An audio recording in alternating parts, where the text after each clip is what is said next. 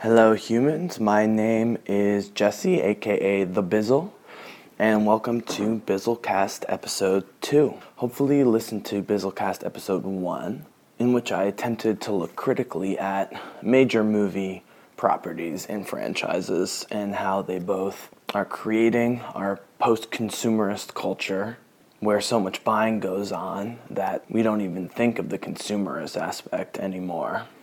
And I think those cases are instructive, and I genuinely like talking about them because I like a lot of those movies. Obviously, I hated Avatar, and it's a mixed bag overall. But one of the main points I brought up, the apparent progressive themes in some of these movies, even the big mainstream properties like Disney and other big studios, even including kids movies like, Frozen all the way back to WALL-E, Toy Story.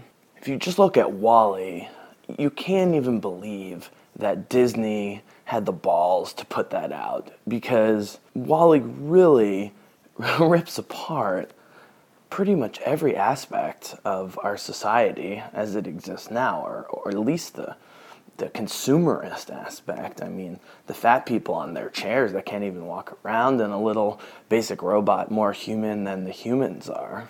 But then they sell WALL-E toys, which end up in the garbage dump, which leads in the future to the scenario that WALL-E is all about. So we throw stuff on garbage piles, and then we make a movie about a cute little robot who's stuck in these garbage piles, who are caused by these terrible, fat, lazy humans. And he and his lady teach humanity how to be human again. And we're the ones throwing the stuff on the garbage pile in the first place. In annoying philosophical language, we would call this a tautology, where everything is true, and therefore nothing is true, thereby not refuting logic, but refusing to act within the bounds of logical thinking, where you can state multiple things as truth through an argument that rhetorically seems sound, but when you look closer, is really just a cycle that's not a cycle, and is based on a related concept that we call circular reasoning, where the premise and the conclusion are the same thing. And in both cases, tautology is circular reasoning, essentially using the form of a logical argument, but by definition not making an actual argument, because both the premises and the conclusions are flawed because they're either the same or simply repetitive. But looking back on that podcast and listening to it, it's not that I attach too much importance to post-consumerism, but I don't think I fully framed it. And, that wasn't really the point of the podcast. You can only talk about so many ideas in one podcast. But it just kind of sat there to me and really made me think, because that was the central underlying idea, but it's incomplete. And the reason it's incomplete is because post-consumerism, or let's just cut the lingo and just say consumerism, is a manifestation of a wide variety of factors in society. But furthermore, the psychology and philosophy that underlies consumerism and its modern forms, in hyperconsumerism and post-consumerism, or whatever you want to call it, we've basically reached the singularity version of consumerism, in the sense of what makes the singularity is that while we control the development of technology for now and the foreseeable future, we can mostly predict where that technology is going.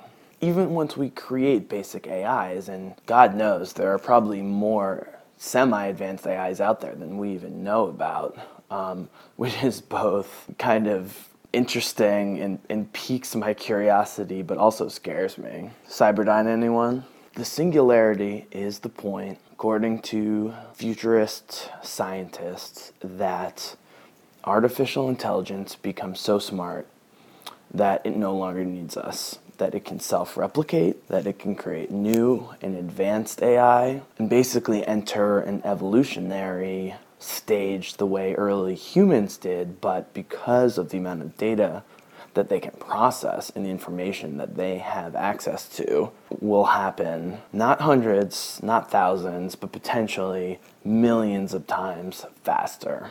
So, if we can look at consumerism, and just stick with me here, as a form of artificial intelligence. Its early phase was in the wake of industrialization in Europe and then in North America. Products were being created beyond basic necessity, therefore making them luxuries.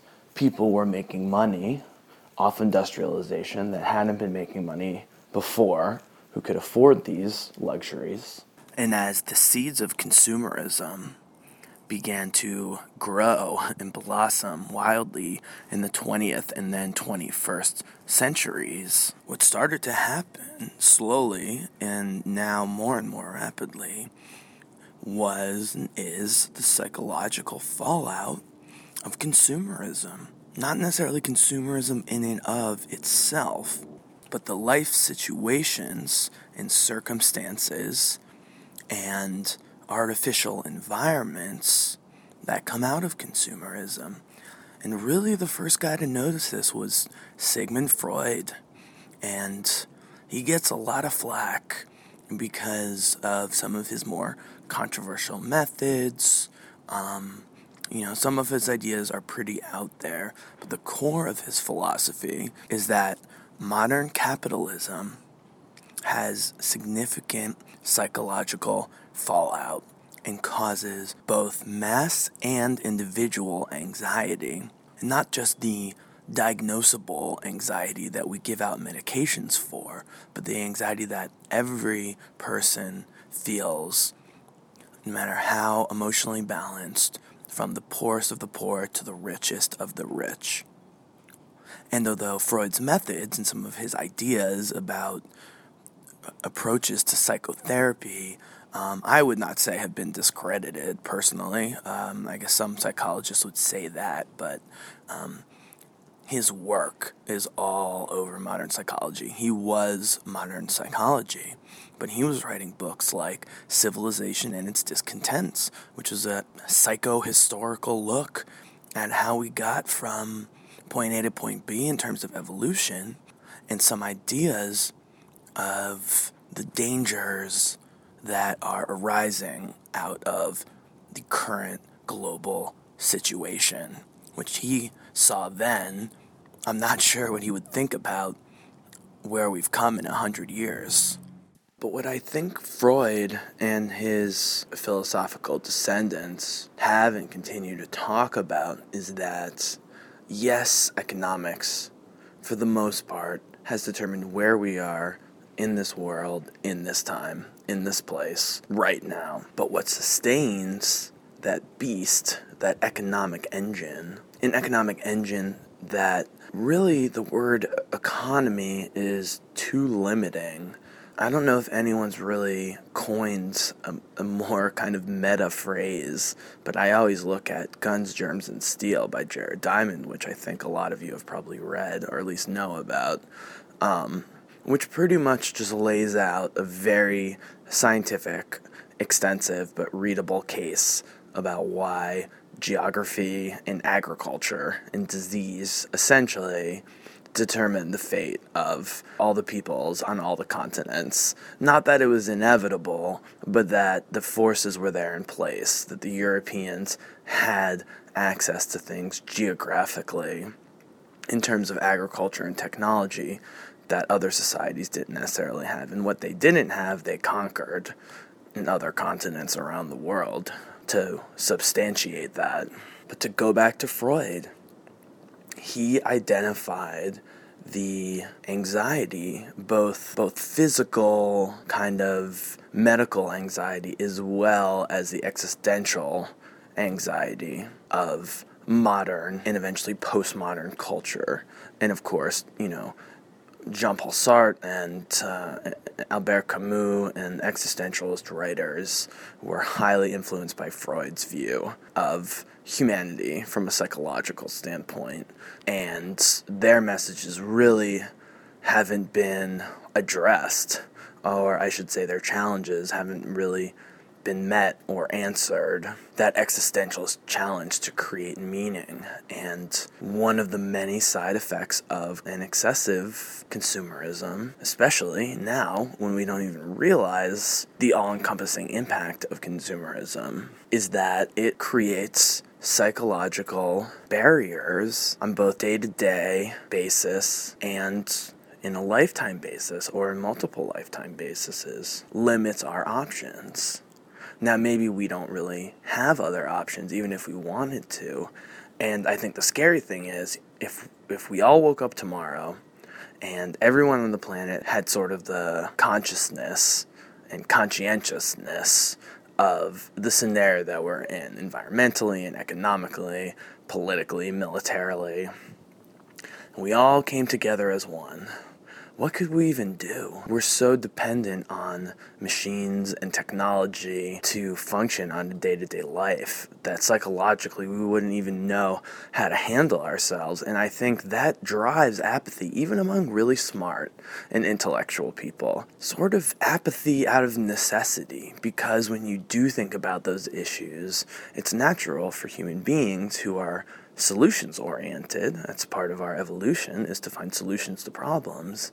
When there are no solutions that seem feasible, even in an ideal scenario, there's only so much that you can expect people to do psychologically to step out of that or present a new set of challenges or think that they even could present a new set of challenges. And the psychological toll is being manifested by massive mental illness, because human brains, especially the kind of emotional and spiritual sides of human brains, are not equipped to deal with life in 2015.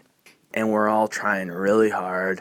Some of us struggle more than others, and I know there are a lot of people suffering and struggling in silence who don't even know how to quantify this, who just have that feeling that something is off and they don't know what to do about it. The somewhat modern French existentialist philosopher, post-existentialist philosopher, whatever you want to call him, Jean Baudrillard, wrote an epic book that is extremely difficult to decode, even in its English translation, called Simulacra and Simulation, which was published in the 80s. But he had published numerous works, both articles and books, before and has since, all of which revolve around his central theory, which is that inquiring minds are aware that we're living in a simulation of some sort. Not so much the nefarious and impossibly invisible simulation of The Matrix, even though The Matrix was heavily influenced and based on simulacra and simulation, and you actually see the book at the beginning of the first Matrix movie, and the Wachowski brothers talk a lot about the influence of Baudrillard and his theory of simulations on the film.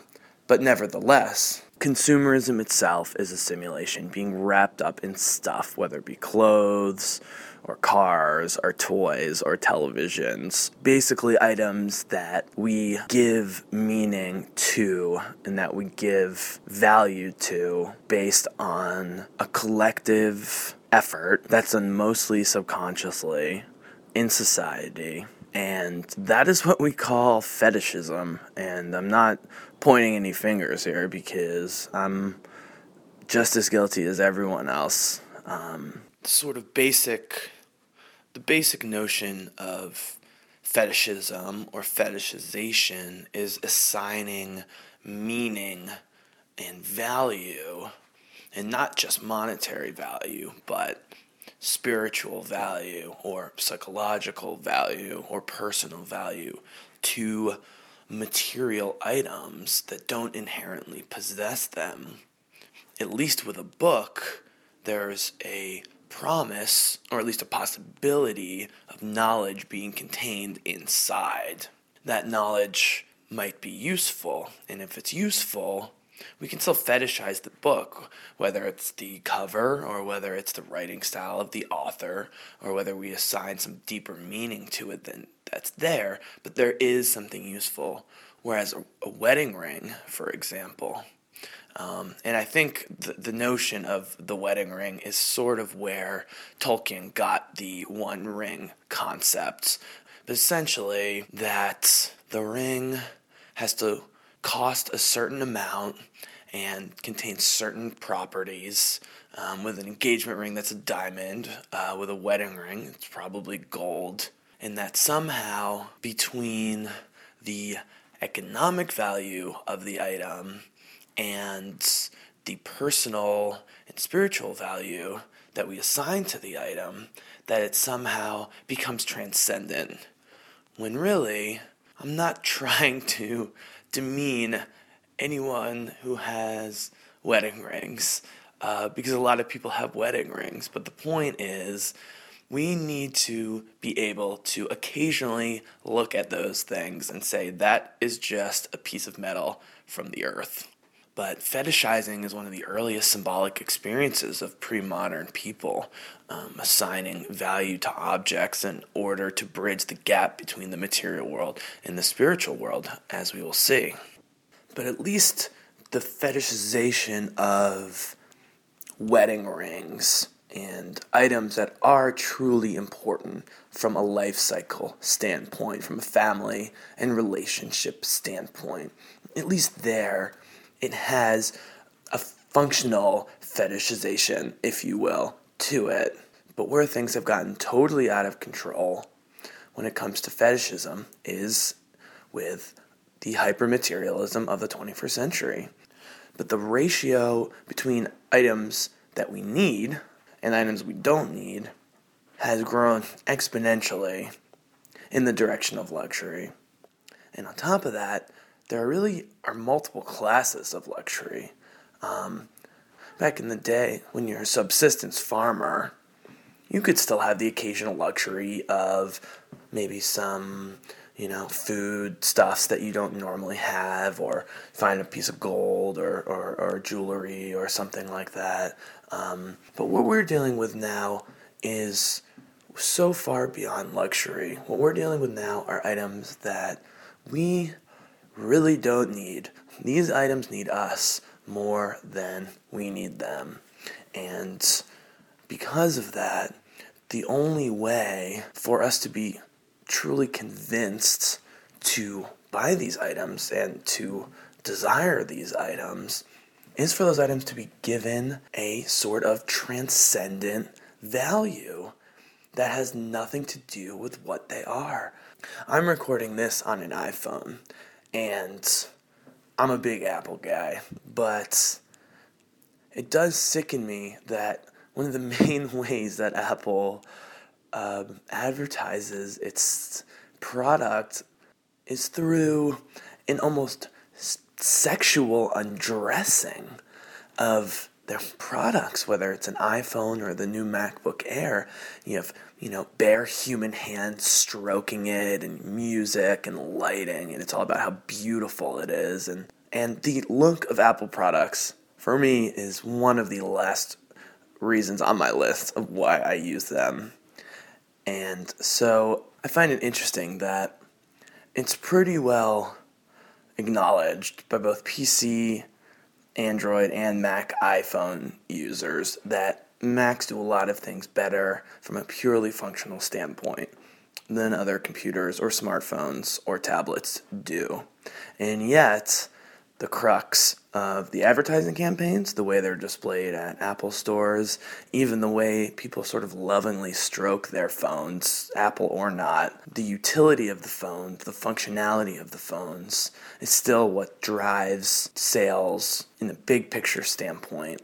In the smaller picture, the aesthetics are what draw individuals to a product for the first time. Johnny Ives, the sort of aesthetic kingpin behind all of Apple's hardware designs since the original iPod, basically. This is his entire job, is designing desirable looking objects. They've got the software programmers and everyone else doing the functionalist stuff. He is all about aesthetics, and he's probably one of the highest paid people in the company. He's certainly one of the most powerful. He's probably the one guy that Steve Jobs didn't ream out on a regular basis, from what we understand of Steve Jobs now, because he realized that Johnny Ive's designs, for better or worse, really helped attract people to the product. And Apple's very open about wanting their products to be sexy. I think they've even used that word. And so this is a big problem. And again, as an Apple guy, it's very disturbing to me, because there's so many beautiful objects out there, just in nature, or go to the art museum, or go see music, or even read a comic book, which I would consider art, or at least good comic books. But, to have to make our cars and our computers and everything so sleek and sexy and sexual, this is fetishism to an extremely high degree. And this then leaves us in a situation where even those of us who want to carve out part of our life that's separate from the hypermaterialist obsession find it really hard to do so, both because that space isn't there, and we don't even know how to create that space if we wanted to. I mean, I talked in the first Bizzlecast episode about how those of us who grew up in the 80s, or even early 90s, were kind of the guinea pigs for what's now become post-consumerism, in the sense of the toy industry and the games industry and the entertainment industry for children really took off in the 80s. And so even though I think our generation has perhaps a slightly more global, aware view of what materialism is doing to us than kids today who are playing with iPads when they're a year and a half old, it's still really hard for me to fully pull myself back from the materialism. And I just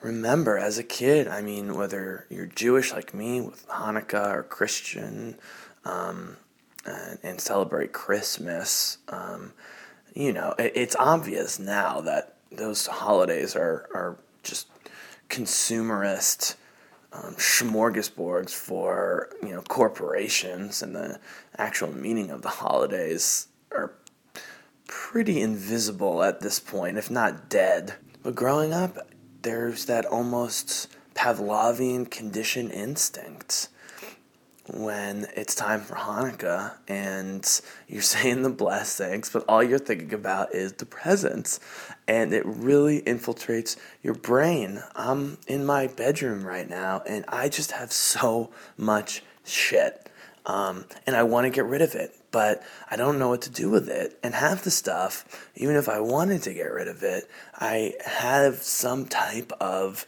mental construct that is telling me that that thing is important. And it's hard to know if that mental construct is based on any sort of reality. And so it's very hard to create these materialist-free spaces, even if we wanted to. We all do it because we're forced to do it, because that's what you do. You try and create a life where material things can't infiltrate, but post-consumerism has reached that singularity type of level of self-perpetuation. So we don't even have control of it anymore. Even if the 20 or 50 most rich and powerful people in this country, CEOs of major companies, wanted to just create a whole new direction, or going the other way, if you just remove those 50 people all of a sudden, there would be some turmoil, but ultimately the economy in its infinite elasticity would bounce back, because it's become a machine. It's become a self-perpetuating, sentient machine. It's not as literally self-aware as we expect advanced artificial intelligence to become in the future or the near future, depending on your point of view. But it's reached the level of virus. It's funny that we talk about going viral all the time.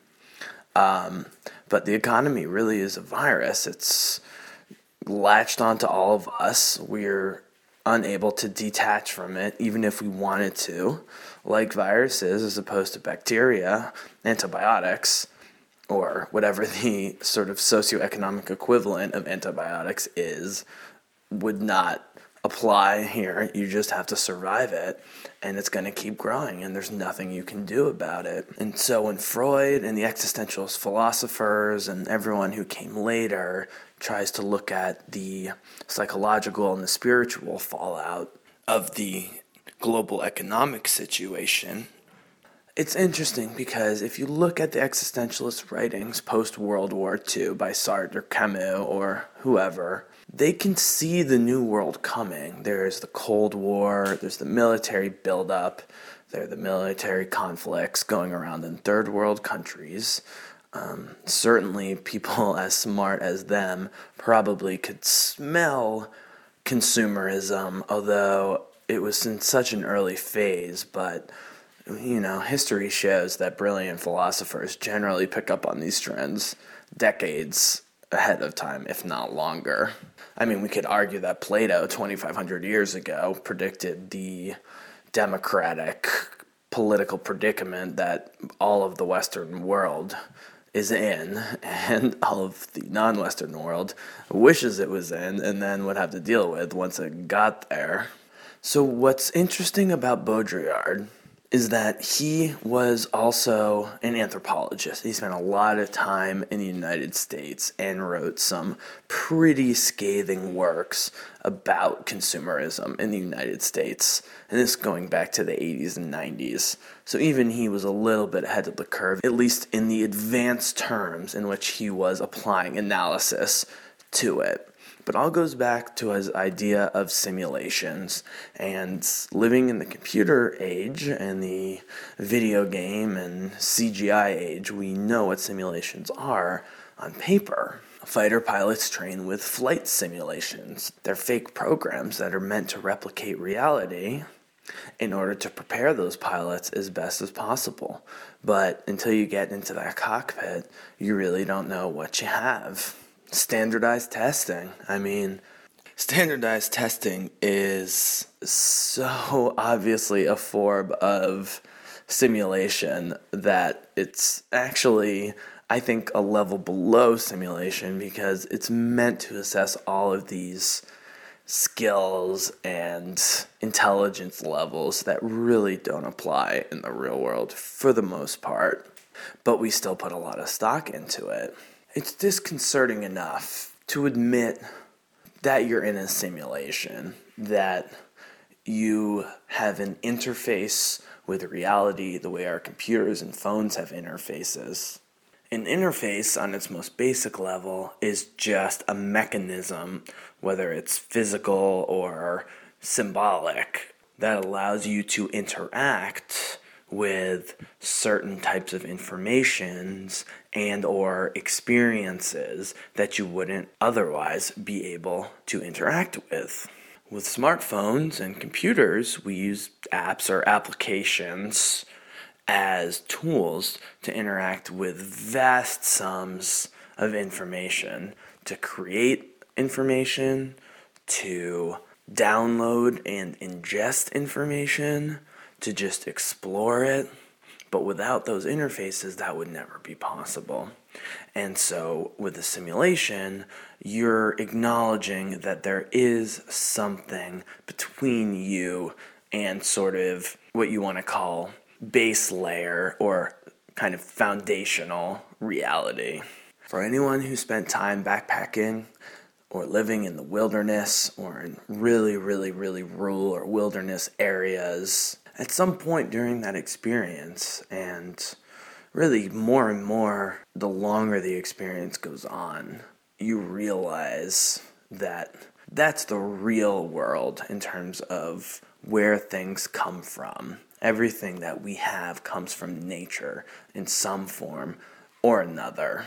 And I'll never forget, on my first long backpacking trip, senior year of high school, the end of the year, we hiked 2.5 weeks on the Appalachian Trail in Virginia. And I planned most of the trip. I was really into hiking, backpacking, outdoor stuff at that point. And so I planned how much food we needed and where we were going to pick up food along the way. There were these little grocery stores a couple miles off the trail.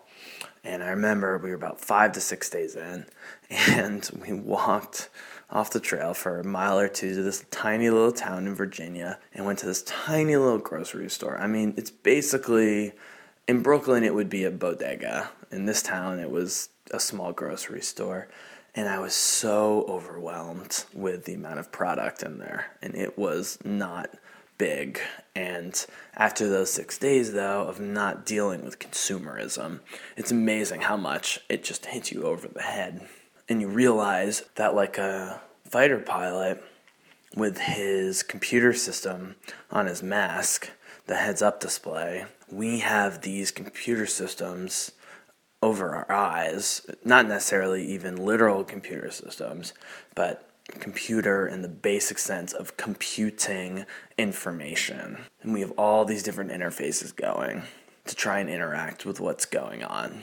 And that's what a simulation is. But this is where it gets really scary with Baudrillard, is that by going back and looking at anthropological studies from the last few hundred years and beyond, he argues, and I won't go too far into the details here, because it's pretty complicated, and I'll probably do a Baudrillard podcast at some point, that not only are we in a simulation, not only are we in a second order simulation, where it's a simulation of a simulation, that we are actually in a third order simulation, and are on the verge of entering into orders of simulation that are nearly infinite in number, because what happens is society keeps getting so complex. The human brain is unable to keep up with technology. We are so stressed out by our devices, we don't even realize it. We think we love them, but really, they own us, and I'm as attached to my iPhone as anyone, but it's still causing me to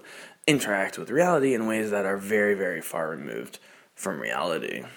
So the notion of simulation is connected directly with representation and symbolism.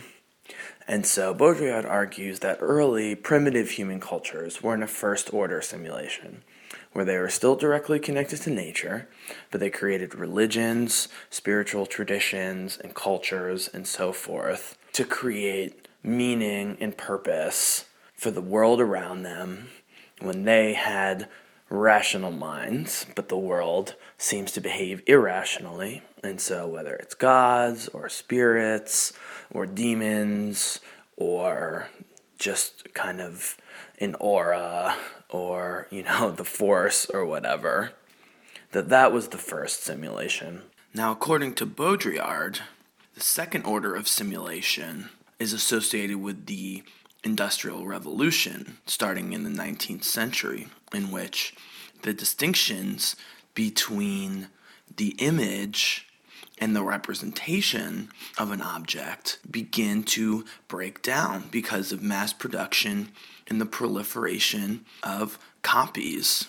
He argues that industrial production misrepresents and masks an underlying reality by imitating it so well that it threatens to replace it. But even in the second level of simulation, Baudrillard believes we're not so far removed from the real that we can't be aware of it and that we can't critique it or take effective action against it. Now, I've written about how I think if we look at religion, that the second order of simulation has other progenitors to it besides just the Industrial Revolution. So in my version, at least, the second simulation was essentially Western religion, because Western religion creates a metaphysics that is apart from physics, like physics, like modern science physics. So it has the symbolism and the spiritual philosophies of primitive cultures, but it creates an extra barrier between real with a lowercase r and real with an uppercase r. Whereas, at least according to Baudrillard, and of course it's never this simple, but pre-modern cultures, while they did utilize symbolism, it was directly connected to the apparent and less apparent forces around them, whether it be the animals they hunted or the spirits that seemed to govern weather and illness and things that they didn't understand. With Christianity and a lot of major religions, it created a world beyond the world, whether it's heaven or nirvana or whatever you want to call it.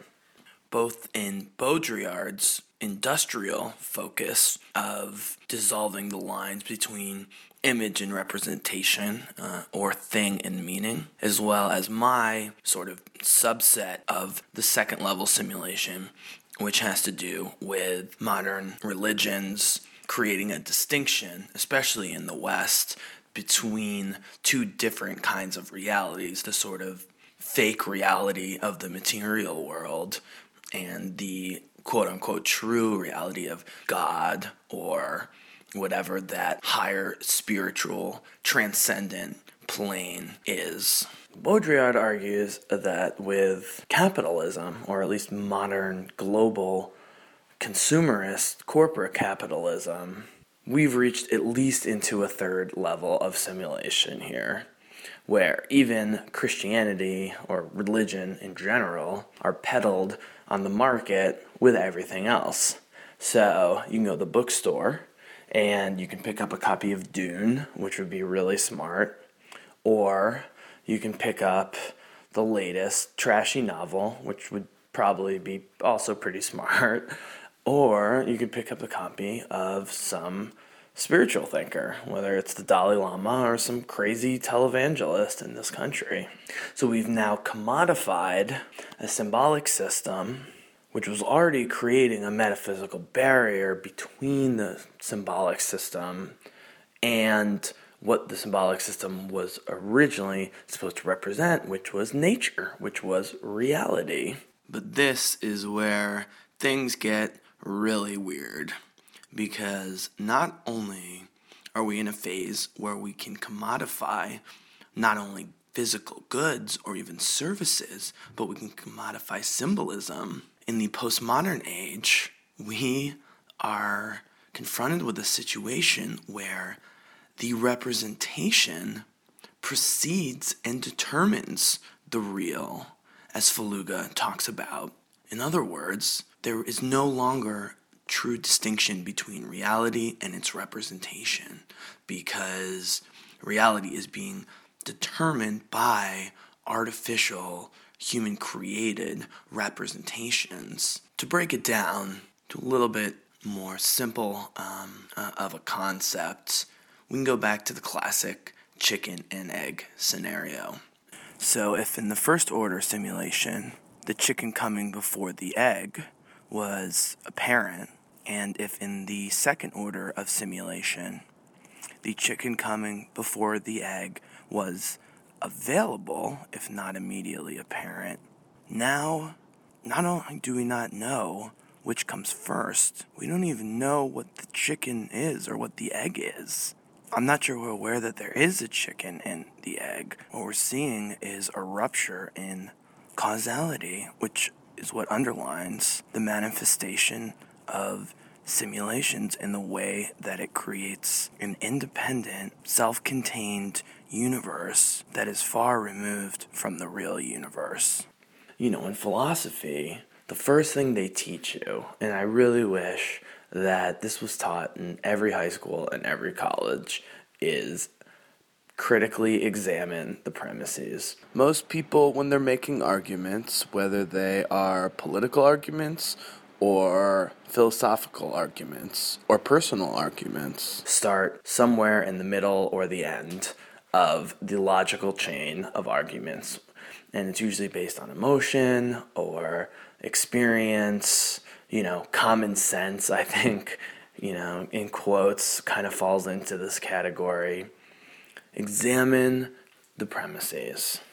The problem is, in a global capitalist society where everything is hyper-specialized, where very few people are directly connected to their livelihood and don't have filters, because even subsistence farmers in third world countries are trying to get cell phones, other materialist products, just like everybody else, even if they farm, even if they hunt, and even if they may be slightly closer to nature, they're inevitably drawn into the whirlpool of modern global capitalism and just this bloated but unbreachable economic leviathan that, as I talked about before, is kind of the singularity of economics. It's self-sustaining, it's self-perpetuating.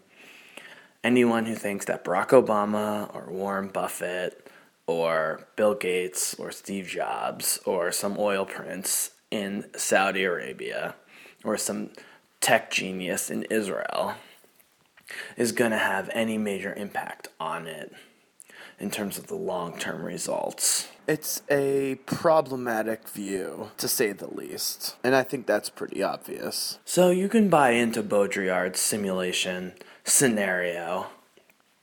The central idea is that it is a simulation, and it's probably not a direct simulation. A fun exercise I like to do is count the levels of separation between you and any major human necessity. So take food. These days, with food sourcing and organics and stuff, we hope that that link is us to the supermarket, to the delivery guy, to the farm. That's not too bad. Problem is, we also haven't included all the links attached to the farm itself in terms of fertilizer and supplies and tractors and gasoline and supporting those families. So even food these days, which people are really, really concerned with, and I think that's a good trend overall, but we're still very disconnected from it. When I lived in Botswana in college, quick side note, it was the first time I had ever seen animals slaughtered and, skinned and cooked from scratch. And it really changed my perspective on things. I have a friend who is a vegetarian, but will occasionally, very occasionally go on a hunt, and will only do so if they eat the animal. And if he's hunting specifically to eat the animal, then he'll eat it. And that's the only time he'll eat meat. Now, I think that's a little weird, but that is an attempt by him, either consciously or subconsciously. And knowing my friend, it is highly conscious because he's a ridiculously smart dude. But it certainly gave me an appreciation of putting that into my body. And, we really go out of our way to not face the facts of nature. I always laugh that in the United States, when you order shrimp or prawns or anything like that, they mostly, unless it's a really authentic restaurant, cut off the heads. And in Europe and most other countries, including South Africa and Mozambique, which have amazing seafood from the Indian Ocean, these jumbo prawns that are, they look like they're a foot long when you first see them. No one's cutting those heads off. And not to really disgust anyone here, but the reality is, anyone who's had lobster, who really gets into it, those heads are pretty, I don't know if tasty is the word, but it's certainly a different experience than eating the rest of the animal. And I don't know if it's because my mom's a vet and I grew up seeing animals getting sliced up, or just kind of lived in a rural area where we had goats and cows next door, and I don't know what it is, but As I get older, I find myself being more mindful of what I'm eating. And I don't think it's healthy that I think even most non-vegetarians, omnivores, I guess you would say, even most people who eat meat don't like to really think about how it got from point A to point, G or whatever, from running around on the farm to being a cooked piece of flesh. And so I just don't really have a problem with that connection. I think if you're going to be a person who eats meat, you just kind of need to come to terms with that. And if you can't, then, perhaps you should consider joining the ranks of vegetarians. In fact, I think we probably should all join the ranks of vegetarians, but that is a separate issue. Seeing animals suffer, crushes me like it does so many people. And I think, as a quick side note there, that whole impulse, the experience when you go to a movie and people are getting gunned down left and right, but then, Will Smith's dog dies in I Am Legend, and we're just crestfallen.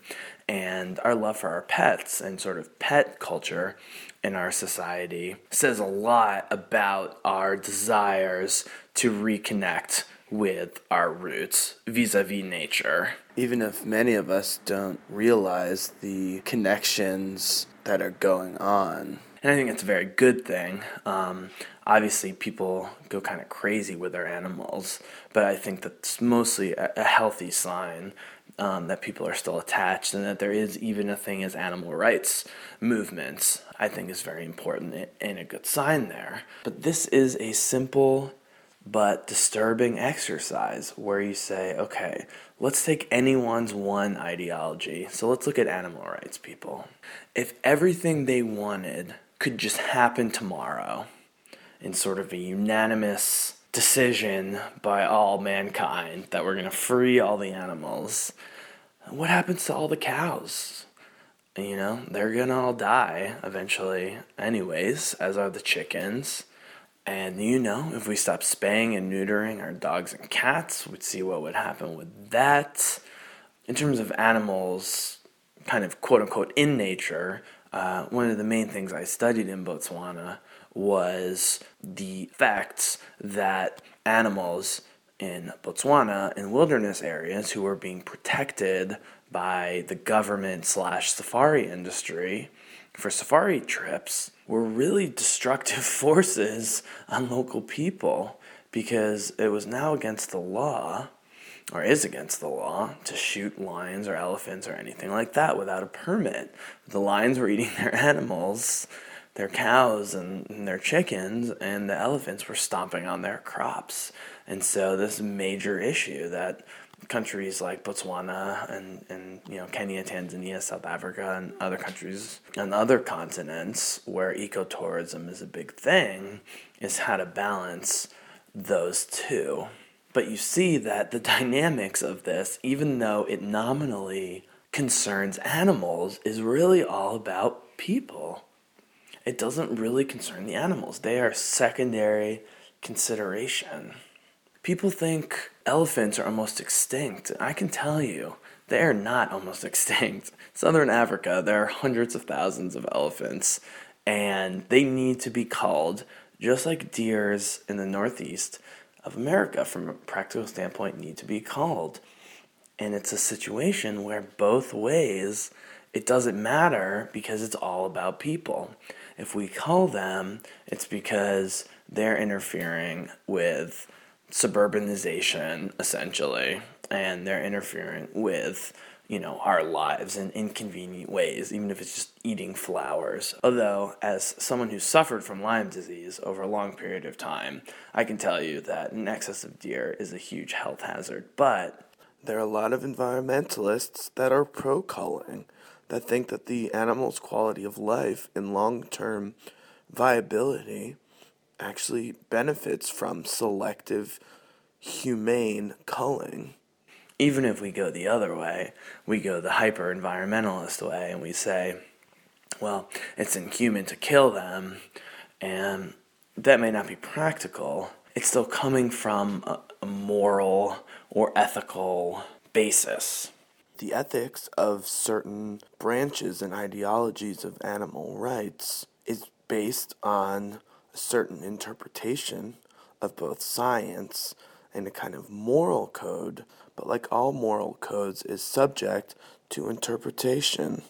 And this is a case where, when it comes to animal rights, yes, you can claim a moral high ground by taking an extreme view of the lengths that we should go to essentially treat animals like humans, despite evidence to the contrary. That sort of permissive or overly permissive behavior is harmful for both humans and animals.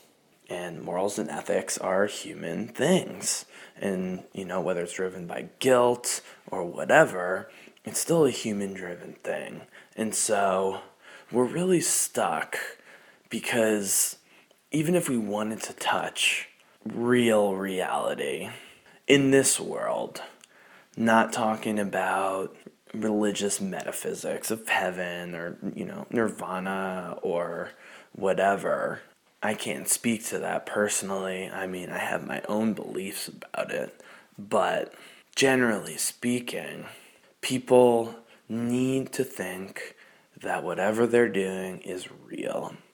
Because going back to the existentialist philosophers, Sartre and Camus and company, they truly believed in an almost nihilistic sense that there was no inherent meaning in our world and in our lives.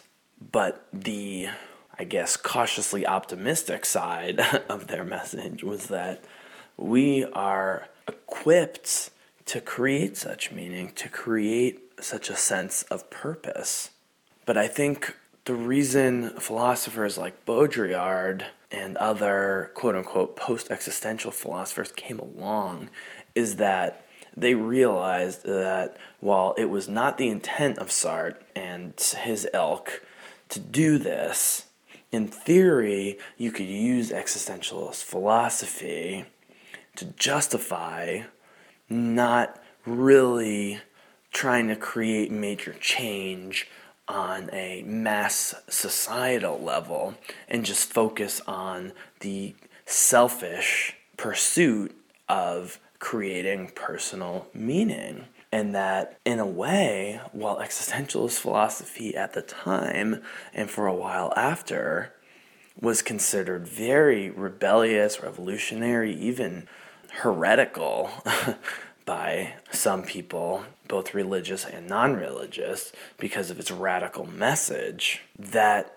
the existentialist philosophers, while posturing as revolutionaries, and were in some ways revolutionaries, the notion of, I'm going to create meaning for my life, world be damned, is really the underpinning of the, post-internet 21st century version of individualism, because people have given up on even thinking about ways for major change. And I'm not a revolutionary in the sense of uprising. I still, for the most part, subscribe to the idea that true real change happens somewhat slowly through the corridors of whatever system or systems are set up.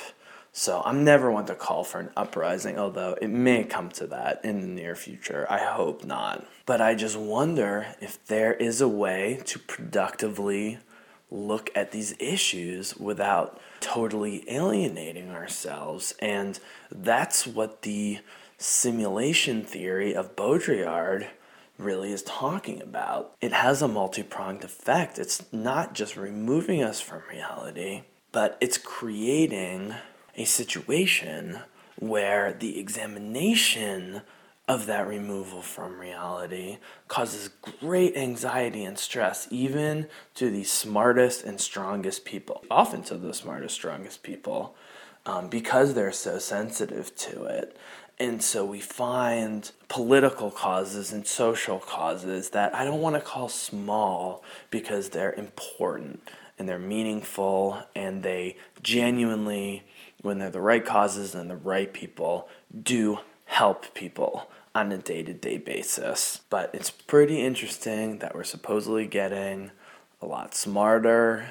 I think people think we're getting wiser, although I don't think that's the case at all. And I think actually simulation and wisdom kind of go in different directions. I've found that people in pretty basic cultures often have more wisdom because they're not in a multiple simulation removal from real life. In real life is Darwinism, and no one wants to talk about that. And I can't blame them. It's pretty ugly.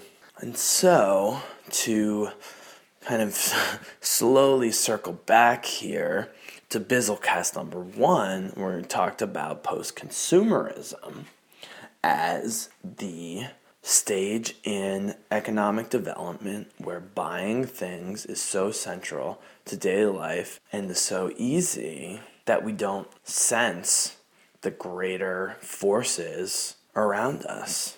I have plenty of podcasts in the future to cover a lot of this territory because I basically oriented my personal philosophy major as an undergraduate to the following thought, which is that Christianity and creating a capital R real that was spiritual and otherworldly, not of this world, effectively creates materialism because it is dualism, right? It's one of the oldest arguments in philosophy and religion. It's monism versus dualism. And Christianity is a dualistic philosophy, or I should say, the modern Western philosophies that derive from Christianity are generally dualistic. There's the spirit, which is God and Jesus and heaven, and then there's the body, or the material, which is the crass material world. And so with Christianity, there's a way out. There's no horror, there's no terrifying earthly scenario that will change, that if you're a good person and you believe in Jesus or whatever, you'll still end up in heaven.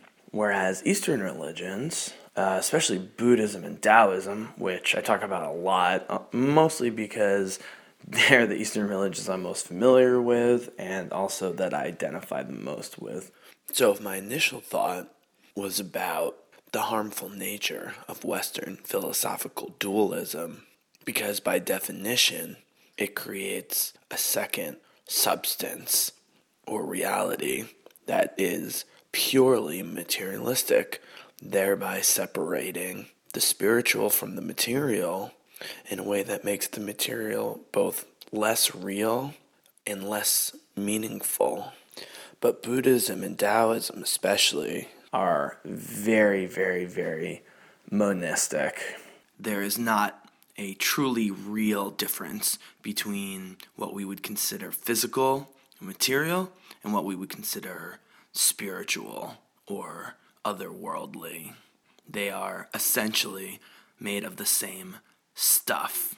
There's no real separation between the heavens and people and nature and spirit.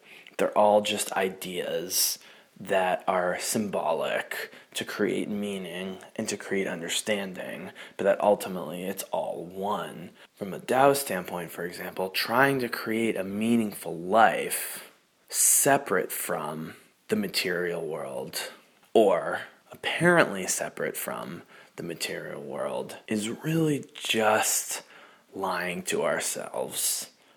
And it's a totally human reaction. And it's the society that we grew up in. And so that's how we see things. But if we just step back from everything from Christian philosophy to existentialism, I'm not saying we should all become Taoist monks, although I do think that would solve a lot of problems personally.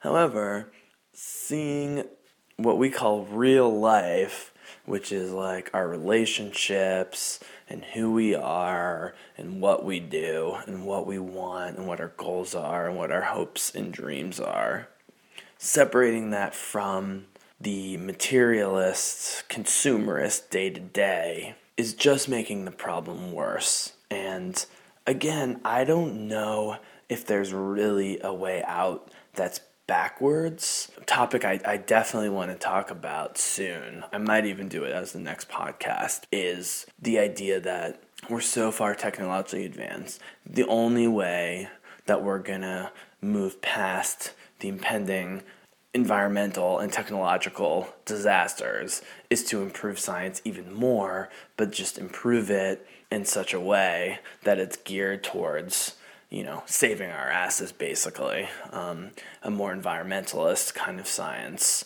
And the more I look at things, I hate to only have one option.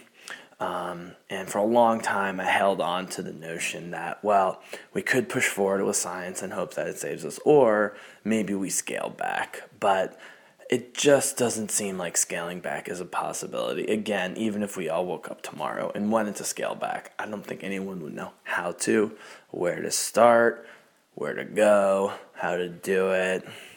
This is a little bit of a tough podcast because I'm really tackling a lot of personal things as well here, but I think you all can relate to it. And I always find myself just going back to Socrates, who really had no philosophy. I mean, he was the ultimate kind of fool in the Shakespearean sense. He was just the guy who asked why. He is that annoying kid who asks a question and then someone answers and he just says why, and they try and explain more, says why, and the parent keeps explaining and the kid just says why. And I think from a mythological standpoint, that essential childlikeness to Socrates is what makes him so appealing, but also the simplicity, which is the first step to knowledge is to acknowledge that you don't know anything. And the more you think you know, the less you actually know. And that's still really a radical thought in this day and age, because I think, like with Taoism, and this is one of the reasons I really like Socrates, is that in early Plato, is that it's kind of similar to Taoism in this sense, that there's a lot of paradoxes involved. And by acknowledging that I don't know anything, and that's the first step to knowledge, does not mean that knowledge doesn't exist. Doesn't mean that answers can't be found. It just meant that they need to be constantly analyzed and examined critically, very critically. But even more important, that they are conditional existences. To put it more directly, that knowledge is a conditional existence. Wisdom is what Socrates had. Wisdom is knowing that you don't know. Knowledge is for use. But we have a hierarchy of knowledge that follows the exact parallel track of evolution and progress, technological and intellectual development. And if you were just to apply basic philosophical method, one of the keys of logic in the scientific sense of deductive logic is that the fewer variables you have, the easier it is to attain a solution or a truth, even if it's a conditional truth. And anyone who studies math or science knows this as well. The more variables you add, the less certainty there is. The more complexity there is, the more variables there are, the less certainty there is. And so while Socrates and the Taoists were not after certainties, they were after a certain level of simplicity, because Socrates believed that you could create a real civilization, but that if you created it in the image of trying to be as simple and truthful and kind of tangible as possible, in Baudrillard's term, to not have multiple levels of simulation, to maybe stay in that first level where you have symbolism and spiritualism, but you don't disconnect your human experience from everything else that's going on. That is at least something we could maybe strive for, at least starting on a small level. I think critical thinking, to kind of bring it back down to earth, teaching critical thinking does not seem to be a priority of schools in general. And it's not surprising, because schools represent the society, and I don't think our society wants to question. There's just too many disturbing answers. And it's sort of like when you're in a relationship and you start with some small lies in the relationship, nothing too harmful. You say you were here and you weren't there, and then the lies kind of get a little bit bigger and a little bit bigger and a little bit bigger, and then you're stuck in a situation where you feel horrible about the lies, but there's no way of explaining it without untangling how deep and complicated the lies get. And so you're stuck between just horrible guilt and paralysis, or telling the person and probably getting dumped, or at least facing a major crisis. And I think we are in such a relationship with our society. And the lies just keep getting bigger and bigger and bigger. And that's essentially what the simulation is. A simulation is a lie, not in the sense of being not true, but it's a lie in the sense of distorting kind of the fabric of reality. And that's the first thing that needs to go. I don't know if this sort of major change is possible, but I do know that critically thinking about our place in reality, what is reality, are we fine being fully immersed in a simulation that's essentially playing a video game where you're playing a video game, and in that video game, you're playing a video game, and maybe in that one, you're also playing a video game. But I don't really think that's going to happen. And I think that even though people aren't reading Nausea and The Stranger, it's pretty much how individualistic individuals in our society are operating. And I don't care if you are really liberal or really conservative. And this is the one issue that liberals and conservatives, for the most part, completely agree on, but will never admit, is this sense of radical individualism. Oh my God, I have to dress the way I want to dress. Oh my God, I have to live the exact life I want to live. And if I have to make these compromises, then, well, if I limit my compromises, then, I won't be as bad as the next person who's really compromising. And it's all really the same thing. The most psychologically well-adjusted people I ever met were my host family in a small farming village called Ranaka in Botswana, which is about an hour and a half outside of the capital of Gaborone, aka Gabs. And no one knew where one family separated and another began. And this creates, through a structure of hypercommunalism, a support system that includes dozens or even hundreds of people. It's almost infinite in nature. And while the lack of privacy and individualism is a tough adjustment if you're not used to that society, you can see the benefits that even people who are really mentally or physically ill always seem to find a place. Someone is always taking care of them. They're being fed.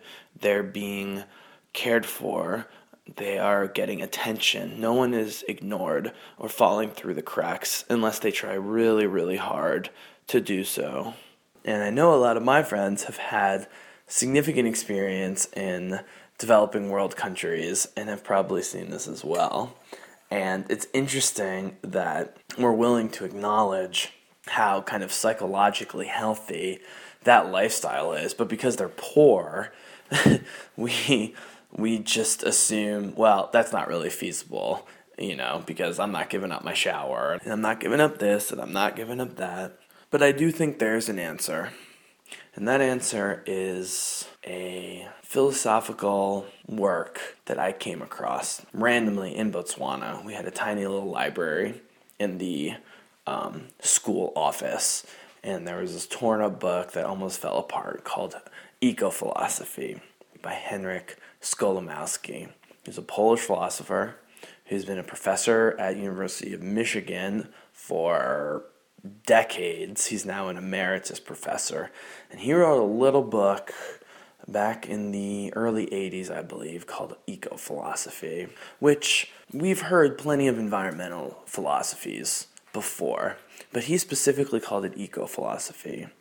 And I think this will be a good place to end up on a little bit of a more positive note, because I definitely want to talk about eco-philosophy and do a full podcast about it. It's a small little book. It basically presents an extremely convincing but highly simple solution, or at least analysis, of how rededicating ourselves to the environment, but more broadly the ecology of the planet, will solve so many of our problems. It won't just solve running out of fossil fuels. It's going to solve psychological problems. It's going to solve mental illness. It's going to solve overpopulation.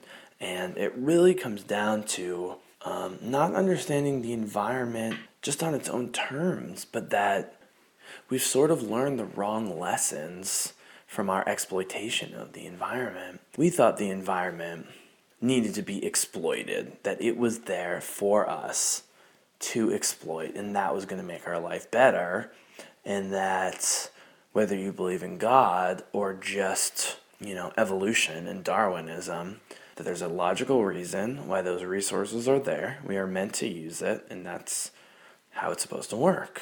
Skolimowski takes a different tack.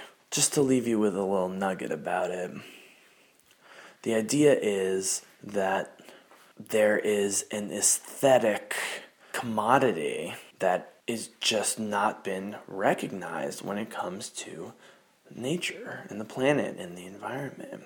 That we are happiest and function best in environments that feel and look and smell and sound like the environments that we grew up in the savannah in Africa.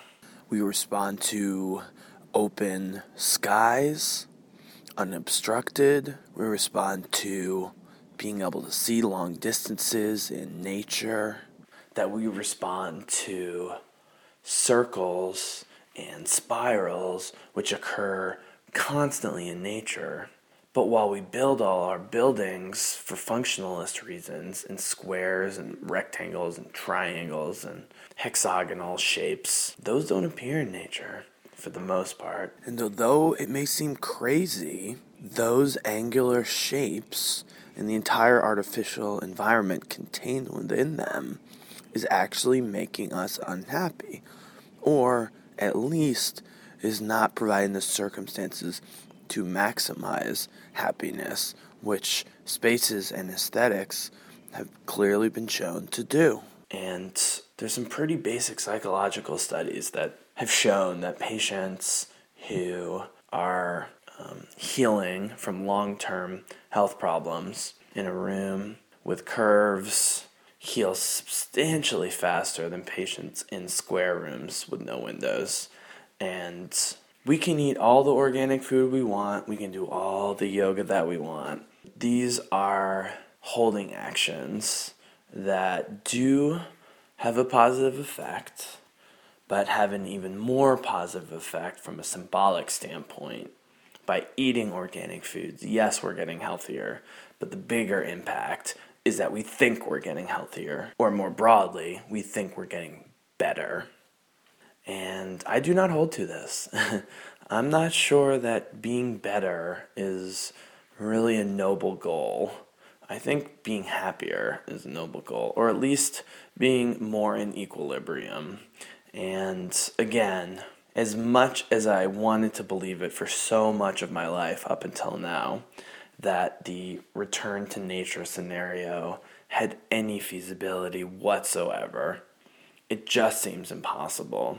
And so I'm on board with let's get alternative energy and, desalination and all these things going ASAP before we run out of food, water, and so forth. But that doesn't change the central equation, which is that we need to radically reassess our relationship to the environment directly. These simulations make it really tough, seemingly impossible. We're so many steps removed, but we can do it. And young people are trying to go to farms, they travel to developing countries, spend a lot of time in nature. I think these are really good first steps, but it needs to be accelerated. I guess I'll just leave you on the thought that with all of the stuff that I've talked about and with all of these ideas that have gone on and with everything else going on in my brain, but I look at Skolomowski's eco-philosophy, and he actually did release a tiny little pamphlet later called Eco-Religion, which I don't think fully realized his vision, but essentially I think if you look at history, the only major force that has had any chance of battling economics, even briefly, is religion. Now, religion has often been used for economic reasons. The Crusades is the obvious example. People actually think European imperialism and colonialism was highly motivated by religion in the church, and there's some truth to that, although I think careful study has shown that the economic reasons were pretty powerful and independent on their own, and the record of religions, obviously, in developing world countries is very mixed, but it's not all horrible. In fact, in some African countries, for example, religion was the only barrier of any kind of ethical approach to the imperialist enterprise. I mean, Botswana was the only African country that was never colonized, even though they had diamonds. They pretend like they didn't know they had diamonds, but they knew they had diamonds. And the reason was people of Botswana smartly, I think, converted to Christianity almost immediately upon the British arrival.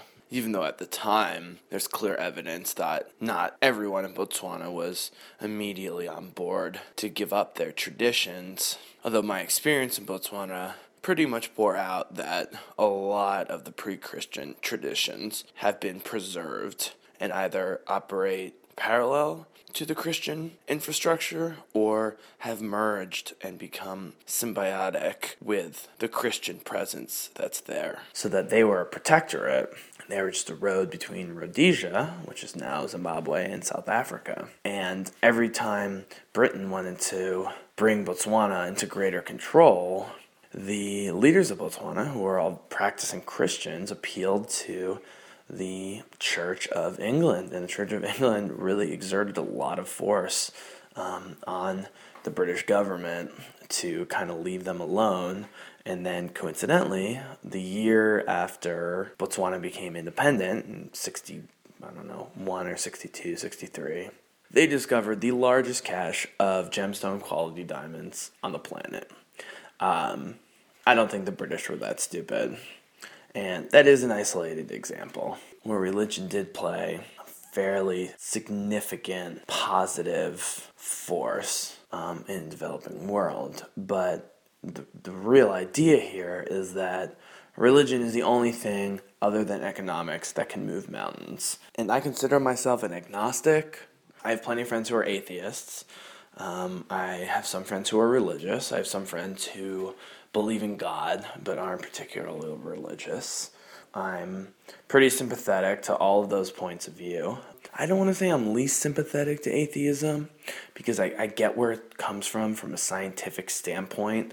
I just am not a believer in definitive ideas, and that applies to true believers of religion, and to a certain extent it applies to atheism. But I think there are components about religion that could move masses in a way that nothing else really could. And I don't think, and this is me being optimist, I don't think it has to be an old school religion in the sense of monolithic hierarchy. I think you can have a decentralized religion, and I think that religion needs to be based around the earth and realizing ultimately that the earth is one organism and that we are to the earth as all the microorganisms are to our body. And if we realize that basic point, then everything else kind of flows smoothly from there. Because the true reality, which is the reality of pure physical existence in nature, in a universe with laws, then we can cut out all of these simulations, or at least many of them, or perhaps at least the most harmful, and connect it directly to the source of truth, which is the earth and the universe. Many truths that we seek will become self-evident through that relationship and through that new paradigm, that new frame of thinking. And so I'll leave you with that for now. This will end Bizzlecast episode 2. And I think it seems like I should probably continue with these environmental themes in the next podcast or podcast shortly to come, because it's clearly the most relevant issue. And I really only scratched the surface here. So I hope you've enjoyed it, and I will see you next time. Bizzle out.